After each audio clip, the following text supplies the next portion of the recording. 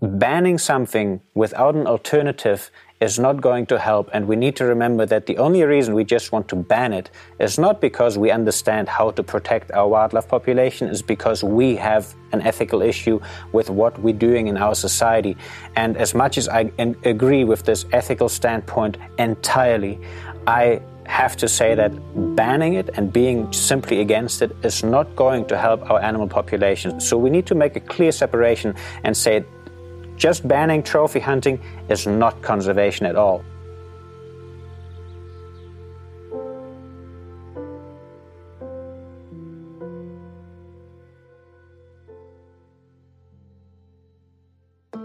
Hi, Val here, and this is my podcast, The Kalahari Diaries.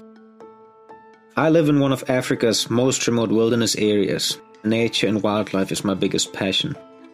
I hand-raised Surga the lioness and walked the Kalahari to join her on her hunts. My work is in tourism and nature conservation. For fun, but also for wildlife monitoring, I fly anything that gets me into the air. I live in an old caravan.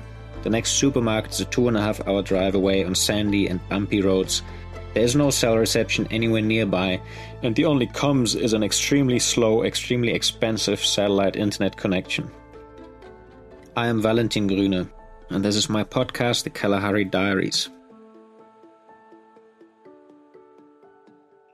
All right, hello again and welcome to episode number 10 of The Kalahari Diaries. This time is going to be a little bit of a more personal view on a rather delicate subject, and the subject is hunting. I think in the last episode of the podcast, I kind of made it clear that management of animal population in most areas today is simply something that's necessary and that we have to look after. So no matter how much we would maybe not want that to be true, it's just something that has to be done. And there are a few options of how to do that. And I just want to recap real quickly that whole scenario. So basically, wildlife is disappearing all over the place. Let's take our wildebeest and zebra, for example. They used to migrate thousands of kilometers, and developments today have simply cut off their migration routes. Now, that means they don't have access to fresh water anymore, although there's plenty of food around in areas like the Kalahari, for example. But naturally, wildebeest would have never spent the entire season here because throughout the whole year, over long periods, it gets too dry, there is no surface water, and wildebeest and zebras would have to move out of these areas. So they would move to areas where they can find water. That gives the Kalahari time to recover. For the animals, it's quite a tough journey, but that's how they manage to survive and be high in numbers. Today, they can't get to the water anymore, which means only very few and very tough ones are the ones surviving that are left behind. Now, we can put artificial water there, but at the same time, they don't have this hard journey anymore, and they can remain in this area all the time, which means they breed more, they breed better, they don't have to walk thousands of kilometers.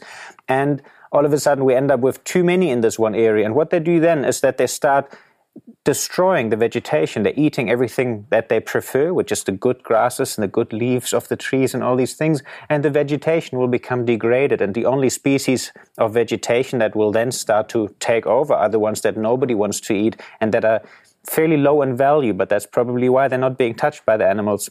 And many species that otherwise would always live here and are very dependent on these good grasses, for example, will then start disappearing. And in the long run, the vegetation will simply lose its capacity. There will be less and less and less, and only bad species that will remain. And nobody could then really live here anymore until the whole thing might actually become a complete desert, like just a sandpit without any vegetation. So that's where doing something good will then simply require a certain amount of management. And the options for this management basically are one that's called culling. Culling means the whole purpose of reducing that population is just that. So people would actually sometimes go into an area and cull and maybe just leave the meat to rot or for the hyenas and vultures to eat. Although that's rare, obviously, as much as that can be used will always be used. But culling just means it's for the purpose of bringing down in the numbers. There's no other purpose for the meat or to move these animals alive.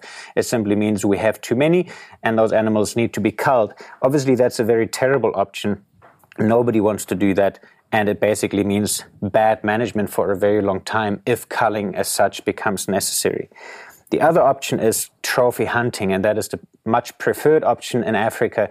on private wildlife areas at least, where people say, okay, this year we have so many of our wildebeest, so many of our zebra, and so many of all the other species that will have to be taken out.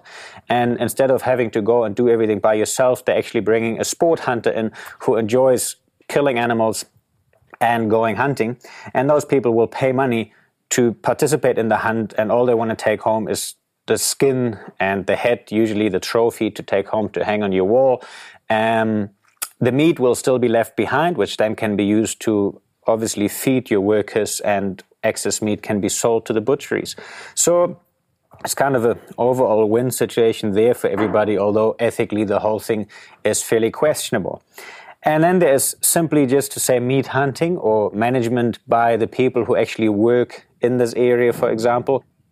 That means somebody like me, and this is the method that I prefer and that I do practice here, is that I go hunt by myself. Our workers are obviously assisting me. We have to load the carcass and everything. So I know the animals that have to be taken out. I hunt as ethical as in any way possible. The idea for later on will actually be just to do it from hideouts where the animals don't even know what's going on. And I hunt very selectively, so I will try to take out the older animals, ones with broken horns, maybe one with funny hoofs, things like that, to try and actually just manage the population as best as possible and take out the animals that really should be going. Because one problem with the trophy hunting, especially when it's not being, carried out extremely well and checked upon by somebody, is that people tend to shoot the most beautiful and the biggest animal, and that is really something that just harms the population and the gene pool of that population in the long run. And it's something that is currently happening in many areas in Africa.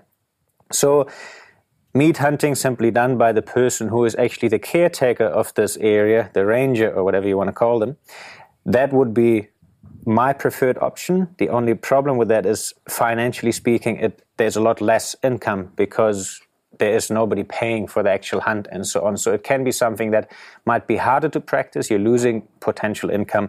But that is basically the three methods. Is the simply culling just to bring the population down, kill the animals, don't even worry about what's going on with the rest really, because the only reason is to save that area from being completely overgrazed. And then trophy hunting, where a foreign hunter will come and pay money to basically do something that will be done anyhow, or simply the meat hunting by the managers or the rangers who are the ones looking after the area anyways. Now, trophy hunting, if carried out correctly, can obviously be the most financially rewarding way to practice this whole story. And there is a big argument for many places to say that is exactly why they have to continue doing it and why these hunters play a vital role in nature conservation, because currently they are certainly responsible for vast areas in Africa that only contain wildlife because of these activities. And the alternative of having to actually hire somebody and pay them to do the hunting simply doesn't bring enough money, because often the meat is basically just used for the staff, for the villages to feed the people.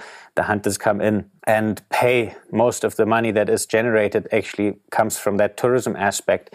So it's a bit of a gray area there, the whole thing, because they definitely have a big point. Now, I am not a supporter of trophy hunting at all, and I could never be part of it simply for my own ethical reasons. And that's something that I'd like to discuss in this podcast a little bit further. So let's have a look at the ethics behind this whole story. I guess the main question is it really okay to travel across the globe, spend a lot of money to go into a beautiful ecosystem that you're just a visitor in, and spend that money to go and kill something in this ecosystem? Are we okay with that, even if it has to be done anyways, and even if we can understand that the killing will have to be carried out because we have interfered so much in nature overall that we need to look after it, and often that means we have to manage. There's nothing we can do about it. So that's just a given. But is it all right for somebody to say, okay, that happens anyways, so although I'm not the one looking after these things, I just want to go on a holiday and spend my money going on a hunt? Personally, if I want to make some examples in other areas of our life about this to just bring across how I feel about it a little bit, is to say, for example, let's take a a veterinarian who looks after our pets somewhere at home. Anybody who has a pet at home, I'm sure you have a vet that you know well and hopefully that you trust, and you're probably upset about the bill that they write sometimes, but we'll still bring our animal there. And I'm also pretty sure that in every vet's practice, at least once a month, or maybe even much more often, an animal will have to be put down because it's simply so sick or so weak of old age that there is no other option, and life is just too much suffering for these animals. Now, we generally trust the vet. We will actually pay a lot of money for the vet to do this, to carry out this necessary killing of our beloved pet. And I think ethically we are all okay with that, although it's a very sad thing for us personally, but it's something that has to happen, and we know it will happen anyways. And it's the best thing to do for our pet in this case, because we can't help it and we can't speak to it and try to calm it down. It's just in pain, and this is now something that needs to be done. But would we be okay if the vet says, oh, hang on, there's a lot of people in this world who would probably pay me a lot of money just to do this injection, although they have nothing to do with my practice? And I am absolutely certain that nobody would agree that this is a nice thing to do, that we should just say, hey, let's bring some random guy who can click around on the internet and just book his injection. And he's like, oh, this dog came up, I want to put this down, and he's going to pay a few $1,000s. And even if we were able to earn that money or share it with the vet and say, fantastic, there's somebody paid a lot because it was a big schnauzer that got to be put down. That's something obviously completely unethical and that we would highly disagree with. And I feel the same way about my area and my wild animals. And I look after them. I care so much for them. I spent my whole life learning on how to do that. And I work very hard in doing it. And I hate the hunting the same way that, one would hope that everyone who studies to become a vet does it out of a deep love for animals and spends their life working with this. So putting an animal down is a necessary evil and not something enjoyable at all. And I feel the same way about my hunting. I hate doing the hunting. It is the least favorite no favorite at all. It is the most hated activity that is part of my job, but unfortunately a necessary one. But somehow in my ethical mind, that enables me to be the one to carry this out. And I do plan with our workers who have been here for a long time to start educating them on how to hunt properly. And they love our animals, they love this wildlife, and they do so much work in this area. And the last thing they want is to kill something. But we simply know what we have to do, and I believe we are the right people to do it. Now, would I enjoy having somebody come here to want to sit here, look at this beautiful area, drink their beer in the evening, sit at a beautiful barbecue while the wild animals are running around, and the next morning that person wants to pay me to go out and simply do that ugly part of my work? No, to me that's not okay, which is why I would never support that kind of hunting in my own area. The problem is I can't really go into other areas which are massive and simply tell them you have to stop this. I just need to sit here and do my own thing and practice my own ethical life as good as possible. So I guess it's obvious from this standpoint that the argument for trophy hunting is that the management is necessary anyways, and that the extra money that is generated through the tourism side of this hunt, the sport hunting, that will generate more funds to purchase more areas, to expand this area for wildlife. And it often is used like that. And many of these areas currently are around because of the hunting, and we simply have to accept that at this stage. So that argument is simply not false, and that's why there's no point arguing completely against it. It's more important to focus on other things. And there's another aspect to the trophy hunting, and that is usually the one that is the most widely portrayed one in the media, especially today. And I think most of us are probably familiar with the images of a hunter posing with a dead lion or a dead elephant or a dead rhino that they have shot. And we probably all know that there is an entire industry breeding predators. Actually, tourists pet them first. I have treated the subject in the podcast previously. So this whole breeding industry of predators like lions and leopards, even tigers and stuff, even in Africa, they're being bred. And they're being shot for a lot of money later on. Now, I have to say that from a conservation perspective, I manage our area here, and we manage the herbivores in order to save the habitat and keep the vegetation at its best state possible, because that's the ultimum that we want to achieve, because only then can we actually carry the maximum amount of wildlife that can sustainably live here. So, of course, I manage those populations, and it actually leaves us with plenty of animals that have to be taken out, which we can utilize for our own consumption and that we can use for a little bit of profit to sell to butcheries in the nearby villages. Now, we would never ever kill a predator in this farm. We are here to simply protect a piece of beautiful Kalahari habitat, and killing predators is simply not part of this. Predators generally do not become too much in population. They are territorial animals. They will defend their territory. A leopard, for example, is a solitary animal and will defend its territory. And of course, depending on prey density, the territory size may vary slightly. But nevertheless, in our area here, there might be 4 or 5 leopards that sort of utilize part of our areas, but they're not going to become more, and they're simply part of managing our animals. Predators actually have an impact on the vegetation simply by being something that scares animals away from places where they would naturally concentrate on. So say our water points or an area with amazing grass. Obviously, a lot of antelope will try and go there, but that means the leopard will try and be there, especially at the water points, or the lion will try to focus their hunting, which means the animal will come, drink, and walk away far, because they know what could happen if they stay at this water point. And that prevents them from destroying the vegetation in the nearby areas to these special spots. So the predators have actually an impact on our vegetation like that, and they have an impact on the health of our animal populations directly, simply because they are taking out the sick ones. A predator would never go and kill the most beautiful bull that they can find. They will take the one that's limping, that's got a half-broken leg, or that's gotten too skinny and old, and because their teeth are gone or something like that. So they're helping us and taking out defects in genetics or injured animals and things like that. So it's nothing that really bothers us too much. There are species like lion, or especially spotted hyena, for example, and the African wild dog, which, if they're given the right area and water, there might end up being very many animals, because they live in packs, and they might actually end up taking a lot of the herbivores out of this area. Now, if an area or the people running this area are dependent on the income through meat from these herbivores,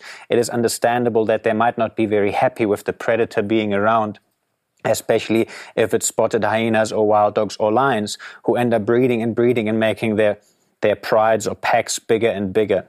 So that's something that we can probably understand, but even then there are ways to sort these problems out. For example, we can control the breeding by giving hormone implants. It's things that can be done easily from a hide. There's actually a vaccine type thing that also works, which is used in pig farming, for example, but it could be used for these predator populations to keep them around, but simply keep them a bit low. So put them on the pill a little bit and say, look, we don't mind you. So that would be a more ethical way to share whatever has to be taken out of the area without having to kill the animal. And another major aspect that many people forget when they're trying to argue this, and I mean when they're trying to argue pro-predator hunting, is this whole idea, we have to take them out, they're going to be shot anyways, and so on and so on. So now shooting these predators anyways, it does happen, there's no doubt about that, but it is something that is not really considered legal. It is something that as a problem animal sometimes has to be done because it's killing, or it's a threat to humans and stuff like that. But it's nothing that we consider okay, and nothing that is legal here in Botswana, at least. And that whole thing to me is just completely wrong. And in a way, rape is a very common problem in many African countries as well. We would never go ahead and say just because rape to young girls is happening here, we should just earn money out of it and turn it into a business at the same time. Excuse the sort of rough example, but to me, killing our predators is just as disgusting ethically. And yes, it happens, but that's a problem, and we need to address that. And we shouldn't say, the problem happens anyway, so let's go ahead and earn money with it. So predator hunting is absolutely not okay, and it's sort of the tip of the whole disgusting iceberg of the hunting. And all that being said, this trophy hunting industry, the vast majority of it is not predator hunting. There are many hunters who really come here to simply, hunt some game that will have to be taken out anyways, enjoy a bit of meat. And although I disagree with the whole principle, that's something that can be sort of justified. The problem is that what gets out there as an image to the public is always these big horror stories. And sadly, there are enough people out there who still go to hunt elephants, to hunt lions, to hunt leopards, and to hunt rhinos and things like that. I think actually the hunting industry itself should distance themselves quite drastically from that type of hunting to make a standpoint and say those are not people that we would like to be associated with. But sadly, it hasn't gotten there yet. But to me, that would be the only point of how the hunters themselves could actually convince more of the general public to say, hey, what we're doing is not so bad. But sadly, they continue to prove a point by posing with a dead lion and by posting disgusting videos of their hunt on YouTube and stuff like that.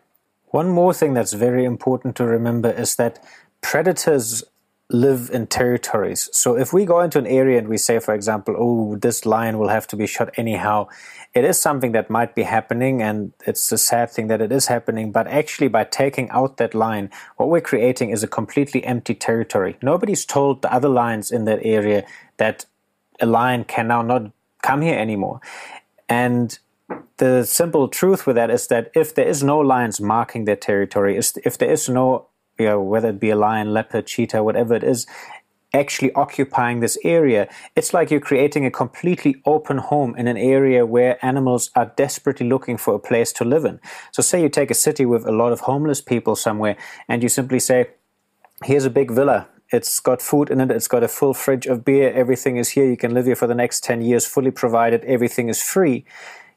The place would be overrun with people in no time. Even the ones that have a small house next door would come and want to be there. And the moment we take away this predator occupying its space, we are creating an advertisement for everybody else that they want to move in there. So taking out this animal, if you are in an area where they naturally occur, is not a solution, because the only thing that will happen is that another one will very quickly occupy the same space and you're going to sit there with the same problem. So maybe controlling their population so that they don't become too many could be a solution to those issues, especially in these boundary areas between national parks and farming areas, that we say the lions in this area, let's deal with them. Let's, rather know the devil you deal with than to, have an unknown thing come across all the time.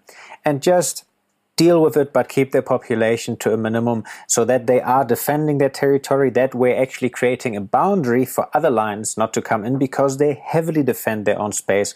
And if you ever end up in an argument with a trophy hunter who wants to defend the fact why they need to come to Africa to help the poor people kill lions in their farming areas, that is one point where there is no way that it is a good idea to take these animals out, because if it is the ecosystem that we love, where lions do exist, and we're creating this empty space, another one will inevitably show up there, and all we do is continue killing and killing and killing, and we might end up having a rather large impact on the population inside the park, because the sort of survival of the fittest natural thing that should be happening for the lion population to stay healthy might actually be quite disrupted, because all the breed out will simply disappear, not have to fight over anything. All the young animals that'll have to go and find a new home will disappear. The population in the park must feel, man, we're doing so well, the lions are all going somewhere, and they breed more and more, and we might actually increase the problem drastically rather than having one lion there that'll defend its spot for a long time. So we're not solving the problem by killing that animal and taking it away from that area, unless we then make the area secure so that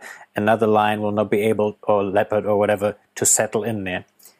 So yeah, the whole predator hunting, ethically speaking, I cannot in any way find justifiable means to earn that money. The amounts that are being paid are so ridiculous that it already shows this just shouldn't be correct, like a correct thing to do at all. And yeah, I really don't know what else to say about it. It's just a very sad thing that it is happening, and all we can hope is that that stops at some stage. So I guess my opinion should be clear by now, that if I draw a bottom line under this whole hunting story, although I acknowledge that many areas currently are there because of trophy hunting and sport hunting, and that I would never be the one to say let's just ban all this, because I wouldn't have an alternative to offer to all of these areas at this stage at all. But our goal should be, let's put it that way, to say that the only people that should be the ones to carry out this ugly task of killing animals should be the ones who work directly in this ecosystem where this killing has to be carried out and whose job is to protect this ecosystem. Much like the same story with the vet who should be the only one to put down someone's pet and not somebody who would just enjoy giving this injection. There is another ethical level about utilization of wildlife as a product, which I would just like to quickly talk about. This doesn't have as much to do with hunting directly, but if we compare livestock farming to utilizing wildlife, I think one must always remember wild animals cannot be farmed. That is definitely the reason why we don't farm them like cattle. We have bred cows over many, many years to make them a pet for us that stays with us and that we can farm in these ways. And unfortunately, most ways of farming, even in Botswana, where these cows are basically what one would consider roaming free, but they're still being brought in on a regular basis in order to get dehorned. The cattle are being, after the horns are cut out with a thing that cuts quite deep so that they don't grow back. And the reason for that is mainly that once they get loaded on a truck later to be brought to the butcheries, that the cattle cannot hurt each other with their horns. And the horns basically get cut out very deep so they stop regrowth and it's bleeding and stuff like that. It's not nice. And then some oily stuff gets chucked on top and it actually gets burned out with the burning iron to stop all the bleeding and stuff, which really just isn't a nice thing. Those animals get branded. We chuck a thing down their stomach, which is like a chip that we can monitor them and know where they come from. And they get all kinds of drugs on a regular basis simply to keep them healthy and keep them alive and so on. So that is happening even for our free-ranging cattle in Botswana. And at the end of their life, they're going to get chucked on a truck and they basically have to queue somewhere at a butchery while they can hear what's going on with the other cows. And for some odd reason, even then, they're just standing there and pretty much just trust us. And that to me is something that I have a hard time accepting, whereas our wild animals, and even for the end consumer who might not at all be in these ecosystems, but if one is eating meat and, maybe simply eat less meat, but when one has to eat meat or wants to eat meat, that you spend a little bit of the extra money, buy a little bit of nice game meat or deer or, something from a natural ecosystem, an animal that actually belongs there, because automatically you should know that that animal had a life wild outside in its ecosystem and wasn't mistreated, because it simply wouldn't work with these animals. So that, to me, is an aspect that stands for the consumption of our wild herbivores much more than our domesticated ones. And on top of that, obviously today we have about 3 million cattle in Botswana, plus another 3 million between the goats, sheep and donkeys and so on. And that's 6 million relatively large animals utilizing vegetation here in the Kalahari. And we only have, a few tens of thousands of our wild herbivores left, whereas about 60, 70 years ago, we had millions of those wild herbivores left. So we have simply replaced something. And I would much rather see those wild herds of animals roam through the Kalahari, even though we know that we might be harvesting them as a product as well. But if we would be doing that, we would be keeping them alive, because that's the same we're doing with the cattle. It's not like we're diminishing their population because we're eating them. And I think that's another just ethical aspect to say, we are so many people and we have so many requirements. We have so many pets that also require food and stuff like that. So we are utilizing a lot of this world, but the question is, how are we going to utilize it? And rather than having this sort of livestock farming in a desert ecosystem, I would rather see that we have wildlife roaming everywhere and that we would be utilizing that instead. And I think the main issue with this and why it's not being done is because the wildlife, if it would really roam and if we would have started using it back then, it would not be a very monopolized business, because it's these huge herds that basically belong to the country. The beef industry that has developed means, okay, somebody who manages to get enough land and the right contract to sell the meat can farm those cattle there and can earn a lot of money with it. And in a way, I think that is really what's going on most of the time, that wildlife as a product, if the whole country would be utilizing it, it's more something that everybody would have to share in certain ways. And I think that's where a big issue actually comes in. And there's just a massive lobby behind it already, behind our normal livestock industry. And they will most likely not be very excited about having to share a product because it can't just be not monopolized for a few individuals the same way we can do it with a product like beef. My last point with this, and this comes back to the actual killing of an animal, is that if I look at a goat or a sheep or a cow or even a pig, any of these animals that we have bred to be so close to us, it kind of breaks my heart to think that if we're farming these animals, that we then have to actually kill them. I think it's a very, very terrible thing that a farmer has to go through, and I don't believe I could be doing it, because we have these animals that completely trust us. They're tame. They will come and eat from your hand. They come home every night to the kraal or to the enclosure, all these kind of things. It is simply just animals that are so trusting into us. We can load them into trucks, even though they're not really used to it. They will do anything we do with them, and they're looking at us like they're trusting us entirely, and I think we bred them to be like that. So personally, I would have no problem ethically and correctly utilizing cows for some milk. If we had a few cattle here, I would never want to kill them. It would be like my pet, but I wouldn't mind to say, hey, if we can share some of the milk, I'm giving you nice food, I'm keeping you healthy, you can still raise your calf, but that's a beautiful product, and I love milk, and I would have no issue, and the cow can have a happy life the same way I would happily have a few chickens. And chickens is actually sort of on the agenda for us as well, for eggs, but not some chickens that are sick because they've been overbred just to lay eggs. The normal chickens that'll lay eggs have a happy life.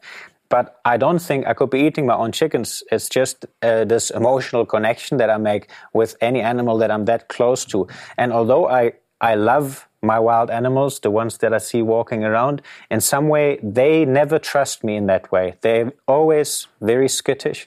They will never let me touch them. Obviously, some of them that we've hand-raised and reared from a small one, those are very close to us, and that's something special, and I could never, ever kill that animal for meat either.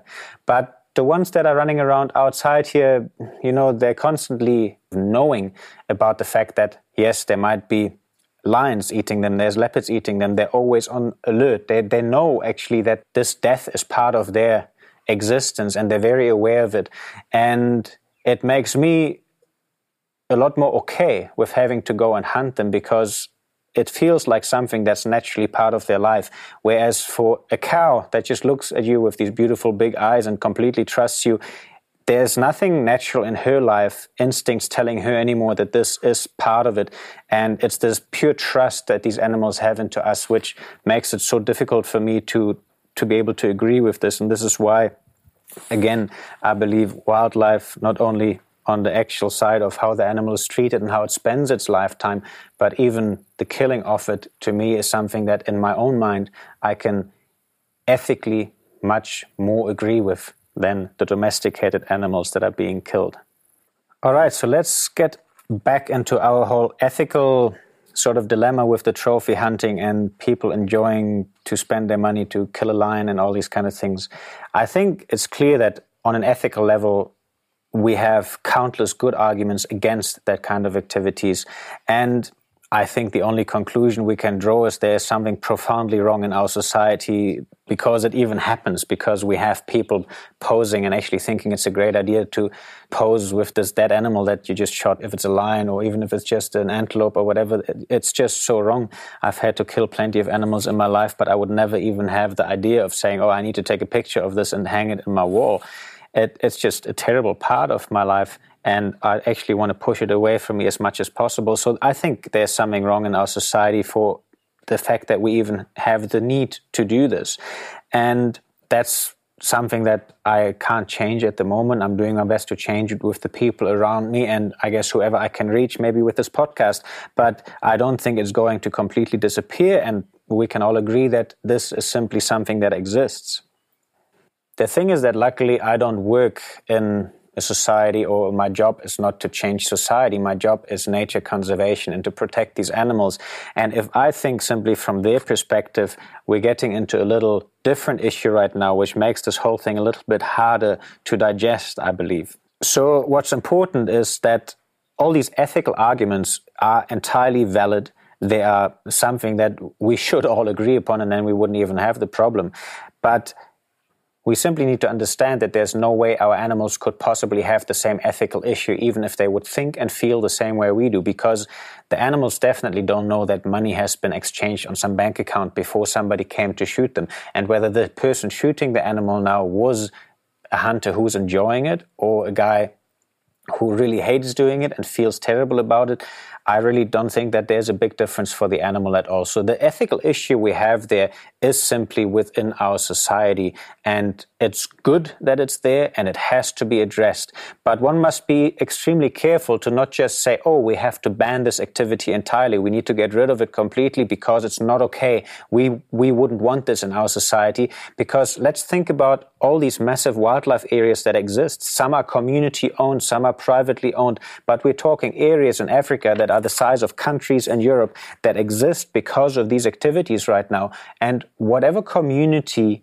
earns their income from this disgusting activity, or whatever private owner earns his income and employs hundreds of people from this disgusting activity, is utilizing this land. And if we take this away, entire communities or hundreds of people employed by a single person would all of a sudden be out of money, out of resources, and they all have a life to support. All of them have a family at home. All of them have a little house somewhere that, bills that need to be paid. So we can't just go and say, let's take it away, let's just simply make it illegal, and we believe the problem would be gone. Maybe for us, the problem we have in our society, that these things are being done, yes, that would be gone for us, no doubt about that. And we could feel better about our own society and say, okay, this is a good thing. People finally banned this. I can now sleep better. The problem is, for me, sitting here in Africa, all I would do is worry so much about the wildlife areas, because guess what? Those people have the right to turn this into different things. It could just be turned into a cattle ranch. It could be turned into an area for mining. They could turn it into an area for residential development, all kinds of things to in another way then earn money. So banning something without an alternative is not going to help, and we need to remember that the only reason we just want to ban it is not because we understand how to protect our wildlife population, is because we have an ethical issue with what we're doing in our society. And as much as I agree with this ethical standpoint entirely, I have to say that banning it and being simply against it is not going to help our animal population. So we need to make a clear separation and say, just banning trophy hunting is not conservation at all. It's actually the opposite of that, because it does nothing good to our animals. And it's often confused, I believe. So it's important that people understand this little issue there. And it does make the whole thing, as I just said, a little hard to digest. So we draw a bottom line here. I think to help wildlife, we need to make our decisions purely based on what's good for our wildlife, even if our emotion might not entirely agree with that. And that can be a tough thing to do. There is one argument, and that is something that's very important to me, against the trophy hunting and against this practice, and in relation to protecting our wildlife. And this is more on a sort of bigger scale. And what I find here in Africa is that often, especially if the hunting is being carried out in these very remote areas, the communities that live there, and they, without a doubt, in a way benefit from the hunting because they have jobs, they have employment, they have meat, and they might have a good life out of this. But at the same time, today the world's very connected, and even people in Africa, in the most rural of the communities, have access to internet, have access to cell phones or smartphones, they have access to Facebook. They are not completely unaware of the rest of the world. So they're looking at this rest of the world, and obviously they have a deep wish to develop more into comfortable life, a more westernized society where, things are available, and, all the beautiful things, going on holidays, having fancy cars, a beautiful house, a big pool, all that stuff. And now the people who come to carry out these hunts are likely the only people that these communities will meet out of this world that they admire so much. And I honestly have to say, what kind of message are we sending to these communities to say that this world that they admire and that what they want to thrive in and live their life towards to, how are we sending a message across to these people that to say this are the people that build the society? It's the people who just come to Africa and with lots of money and fancy things, and they enjoy their life and they're having a bunch of drinks and sitting on a car, and then they go shoot animals and they take these crazy pictures with them. And I mean, that's an image that we are putting into these communities' minds, and not just of a few people. For them, the entire society that they want to strive towards is in their mind like that. So something that I experience here quite a lot, people that when they talk to me, it's all about, oh, hey, we can go, shoot a lion, let's do this. And it's very actually difficult to explain to the people here to say, I do not want to do that at all, because they look at you and say, how's that possible? This, you look like you're a white guy from Germany. Of course, you must love hunting. Why else are you here? So the people here have no idea about this, and it is widely agreed upon, and it makes only sense that it is the actual communities in Africa who have to end up conserving their wildlife and protecting it. And I honestly do not believe, although trophy hunting may have their benefits at the moment in many areas and actually help a lot of wild animals to be alive and to have habitat to live in, but the bottom line is, at the end of the day, this will boil down to that the African people and the communities that are here need to protect their own animals, and they need to start to love them, and they need to start to want them here. And I really don't think that in a world where they're already being pushed into a background of farming because of our influence in these areas in Africa, they all farm goats, cattle, livestock, and obviously any predator, for example, is an absolute pest to have nearby. But even something like a herd of wildebeest or zebras coming into your area is actually something not so nice to have nearby. They might be able to get some sort of free meat out of it because it's walking around there, but the problem is at the end of the day that the zebra herd or the wildebeest are eating the same food than the livestock, and food is scarce in these desert ecosystems, so you wouldn't want that, because damn it, my cattle are actually going to die at the end of the day if these wildebeest stick around. So you don't want any of this. And at the same time, you have these people come from our society where we don't have herds of zebras or wildebeest or giraffes or rhinos or elephants walking around free.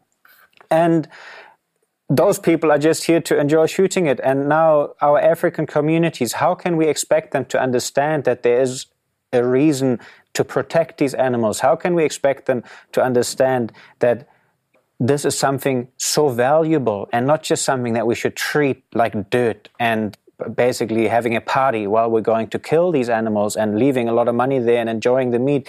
There is no message to protect this or to keep it around. And the communities are not the ones earning themselves rich on this, which again means somebody on the other hand does, who runs the actual hunt and brings the tourists over there. But the community is just getting normal jobs and it's little money. But at the end of the day, this message of this disgustingness of wanting to hunt, of posing with dead animals, it cannot be something that will ever in any way be good for a community that is otherwise so pure and untouched in many ways from our society, from this developed world.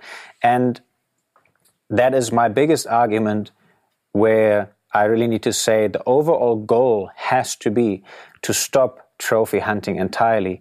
The goal has to be that we say we understand population control has to be carried out. We understand that in the world we live in today, in certain areas, it would make a lot more sense to utilize our wild animals as a product rather than farming millions of animals who do not belong into this ecosystem. And all of these things are facts that we have to live with. But I don't think we have to live with the fact to say that we should have in anywhere in our world a society of people who enjoy posing with dead animals. And I definitely don't think that we say to go into African communities and basically portray this picture that would be a good idea. So the goal must be to say hunting that has to be carried out should only be carried out by people that work in this area and that are qualified to do with this, the same way a vet is the only one who carries out the killing of pets if it needs to be done. At the end of this whole thing, and I think what's important to me is that I really don't think that we can make any change if we are constantly against something. And unfortunately, all I'm seeing and what's again being portrayed in the media is people simply saying, come, let's just be against something. Let's sign this petition. We're against hunting. Ban trophy hunting. Ban the practice of breeding lions in Africa and so on. And although I ethically entirely agree with all of this, and I hope I made this clear with this podcast, it's not the right way to go about anything to simply say, let's ban this. And again, usually this is just something that is easily shared all over the world, that easily collects millions and millions of signatures on a petition, because it is very emotional and directly understandable for us, because we can relate to it. Now, it's much harder to say, hey, hang on, what's going to happen to this area if this whole community is not allowed to do this trophy hunting anymore? You know, someone might sit in America and they see, oh, the petition went through, fantastic. I'm going to, sign the next time again. I'll support another cause, because that's how it feels like to us. But I think the truth is we're not supporting anything. We're simply against something. We say we don't think this is right without much thought, because emotionally we can agree with that very easily without thinking about the subject. Now, that's just a very simple way of getting rid of this problem in our own minds, but we do not think about actually what's going on with those animals. We never really think it through, and if we would find that no, being against this and banning it is not at all a solution. It's just something that makes the problem even bigger for the people that actually work in nature conservation in Africa and that are trying to protect this. So instead of saying we are against trophy hunting, we need to say, hey, what can we find that we can support, that we can be for? And I believe that that is the most crucial thing in our society today. And I don't think nature conservation is actually the only subject where this is the case. We won't get far by simply saying, I'm against this. We have to find an alternative and then put all our effort into saying that is what we're going to do with our life. And even if we have a completely different job, but say whatever effort we put into signing petitions or whatever it is, find something that we can say we are supporting an action, not we are supporting somebody who wants to ban something. Because I don't think the banning is the right choice. And all we need is alternatives. Now, I've spent the last, most of my adult life trying to find a way to do conservation work in Africa. Now we are doing our bit, and I hope we can still get far. I'm young enough, and that's what I'm doing. And in the meantime, I know that there's areas around us where trophy hunting is happening. I know that there's other places, in the north of Botswana where now elephants are being hunted again and things like that. And do I agree with that? No, not at all. And I will always speak my mind, discuss with the people when I meet them, and tell them clearly how I feel and how I think. But I'm not running around making a big story out of saying, let's ban this, stop the elephant, because in all honesty, I don't have the alternatives. The choice for this elephant story at the moment was actually the communities here in Africa.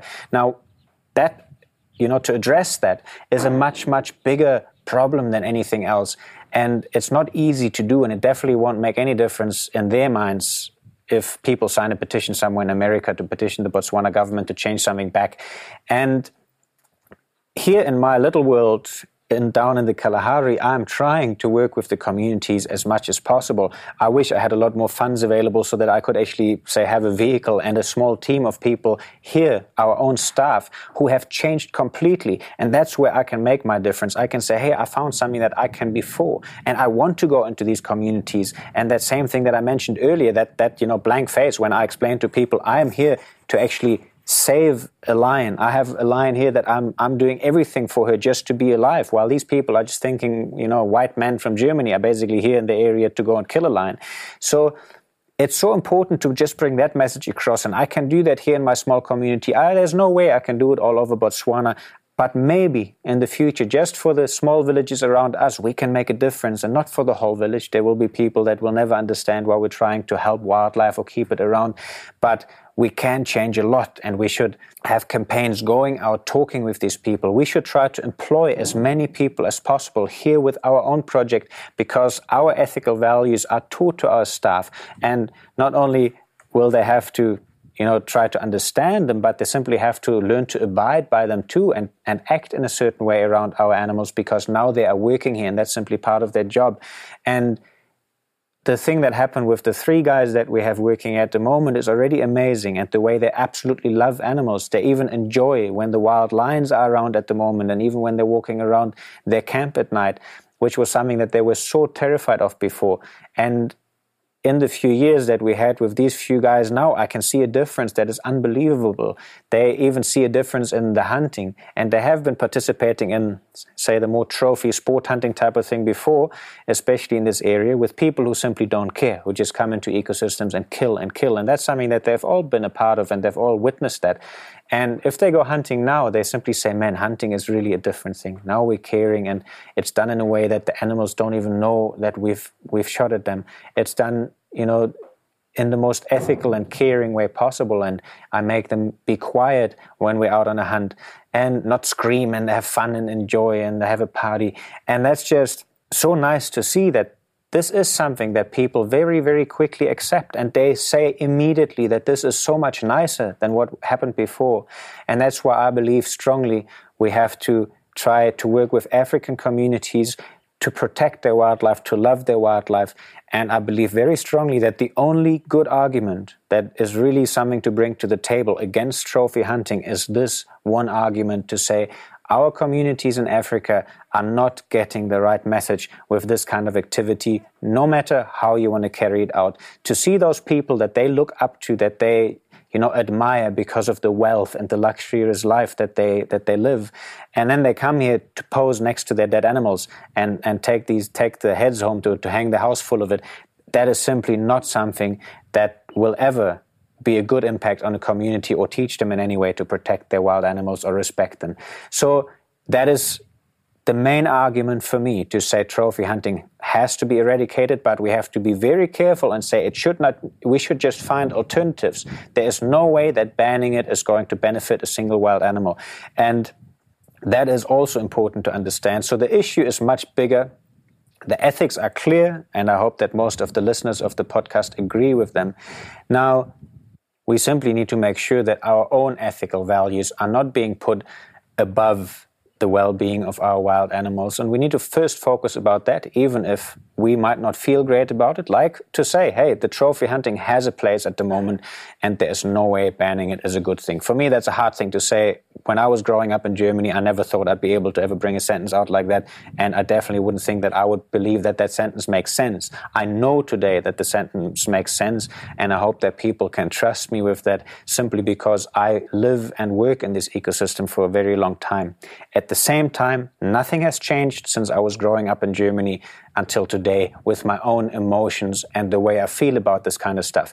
So I'm still as disgusted as always, actually more than ever, because I live so much closer to it, and I get to not just see a picture on Facebook, I actually get to meet people who are here doing this kind of stuff. I see the images of them, and I've gotten even more close and more disgusted with the whole thing than ever before. But I also understand that at the moment there is a lot of wild animals and areas where that is the case, but there's a reason that I'm not working there. There's a reason that the area that we manage does not have that kind of activities, and simply because I believe it can be done differently, even though I might not make as much money.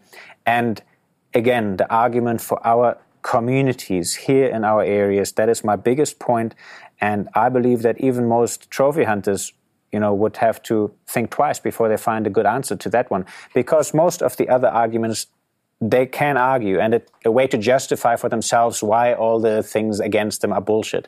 Because they're saying, no, we are doing conservation work, we are bringing so much money there, and. So I think if we want to change those people's minds, and I believe that's actually what we are looking for in our society, because that's the problem we have. We're saying, hey, this is just not right. How can they do this? How can they pose with that animal? And so we need to find arguments against that ethical side of it, not to say just ban it. It's not going to change how they think. It's just going to make those people more angry, less agreeable on anything. So, but to say to them, look, how do you think? Is this a good message to a community? Because there might be a few very ethical hunters coming to Africa, and I have no doubt about that. And that really do it ethically, that are even, brilliant with our communities and teach them proper values. But I've seen enough of the industry overall. And as long as you're posing with this dead animal and taking those photographs and doing this whole thing, there is no way that you can convince me that this is a good thing to teach any community here in Africa that otherwise has no connection to our sort of society much at all. And that is my biggest point, and there is no way that can be argued against. So there is a reason why trophy hunting is not okay, but also let's find alternatives. Let's simply find things that we can say we're supporting this, whatever cause it is, a good thing that is happening somewhere, a good thing that we can ethically support, but make sure that our wildlife comes first. That is the main thing. Does our wildlife benefit? Is it, and not just, or quickly, does it make sense for us? Yeah, of course, we ban trophy hunting. Animals will be left alone. That's not the case, unfortunately. It's rather the opposite. So let's make sure we educate ourselves enough and then say, hey, now at the same time, find something where we are doing a good thing for our environment and for our wildlife. And at the same time, we are ethically able to respond to this in a good way and say, I feel good about doing that. Now, that's two things that are important for us and for our society that we live in. And the other one, and to me, that's the main important one, is that our wildlife benefits. I'm trying to do my small thing here with our project, with my podcast and things like that. And I can only encourage everybody to find something that they can support and be for and actually create, rather than just saying, let's be against this. I do believe the whole we're all against this is born out of the right mind and the right emotional setting. But we simply have to be careful that the decisions we make based on that are not actually harming our wildlife and our wild areas in Africa. So, yeah, I hope this made sense in some way. And I can only say this was actually not an easy one to do for me. I don't like even talking about the whole subject. And finally, all I can say is, if I look at a wild animal standing here, I'm actually sitting at our guest camp, which is going to be built. It's still a construction site, but it's been the only quiet place I could find at the moment because nobody's working here right now. And I'm looking at a big pan with a water point in front of us. And there's a few gemsbok that have been walking through and some springboks while I'm speaking. Our horses are actually standing in the background, grazing so peacefully and calmly. And just the idea of that I will have to still go hunt again soon, that we will have to manage our population a certain way, and that you have to pull a trigger on these animals. It is just so disgusting to me, and I totally understand why we just want to ban it, and why I could never understand a person who enjoys it and who just wants to come and say, oh, this is all I'm coming to Africa for. And I believe that in our world we have so many more people who are not the ones that enjoy hunting. And we need to just make that clear to the people that are running these areas today and say, look, the ones that come to you might be super wealthy and they might support you greatly because of their hunting. But overall, if you focus on a bit of the other side of it, you can reach so many more people, and for your business, that might not be a bad thing at the end. So there are ways to try and address this without saying we have to ban everything. It might take a bit more time. It might take a little bit more emotional strain on us, but it's possible. And I hope that we can all find a way to do our part. And I hope that my podcast helps a few people to understand more about how to actually support conservation work. Because if we don't get support anywhere, not just here in our little area, anywhere in the world, nature conservation needs people to participate in it. And we just have to make sure we do it in the right way, because I believe the will to do it and the emotional connection to it already exists in our society in so many places. At the moment, we just haven't really found the best way to address that and really help our animals, but we can. Since this podcast was a little bit of a hard one to do, I think the next time I'm going to talk about something that's got to do with our wild animals and the bush again, but is actually, rather than my least favorite activity, my absolute favorite activity, and that's trekking. Trekking is something that is really like reading the Kalahari, reading the sand, going on a walk, being part of this bush without a gun, without all that stuff, not having to hunt anything, just having to read what's going on. And it's an absolutely amazing activity, and we'll try and explain all of that and take you on a little trekking journey in the next episode. Thanks very much for listening. Thanks for listening to this episode of the Kalahari Diaries. Did you enjoy the podcast? Fantastic. You can help me tremendously by subscribing and rating it on your podcast app. Leave a review and tell friends and family about it if you feel like it. If you want to know more about the story, go ahead and check out the website on surgethelioness.com or follow me on social media. You'll find me on Instagram and Facebook at Valgruner, that is at VALGRUENER. and at Modisa Wildlife Project, where I'm sharing photos and videos from the Kalahari on a regular basis. I'm Val, and you've been listening to the Kalahari Diaries.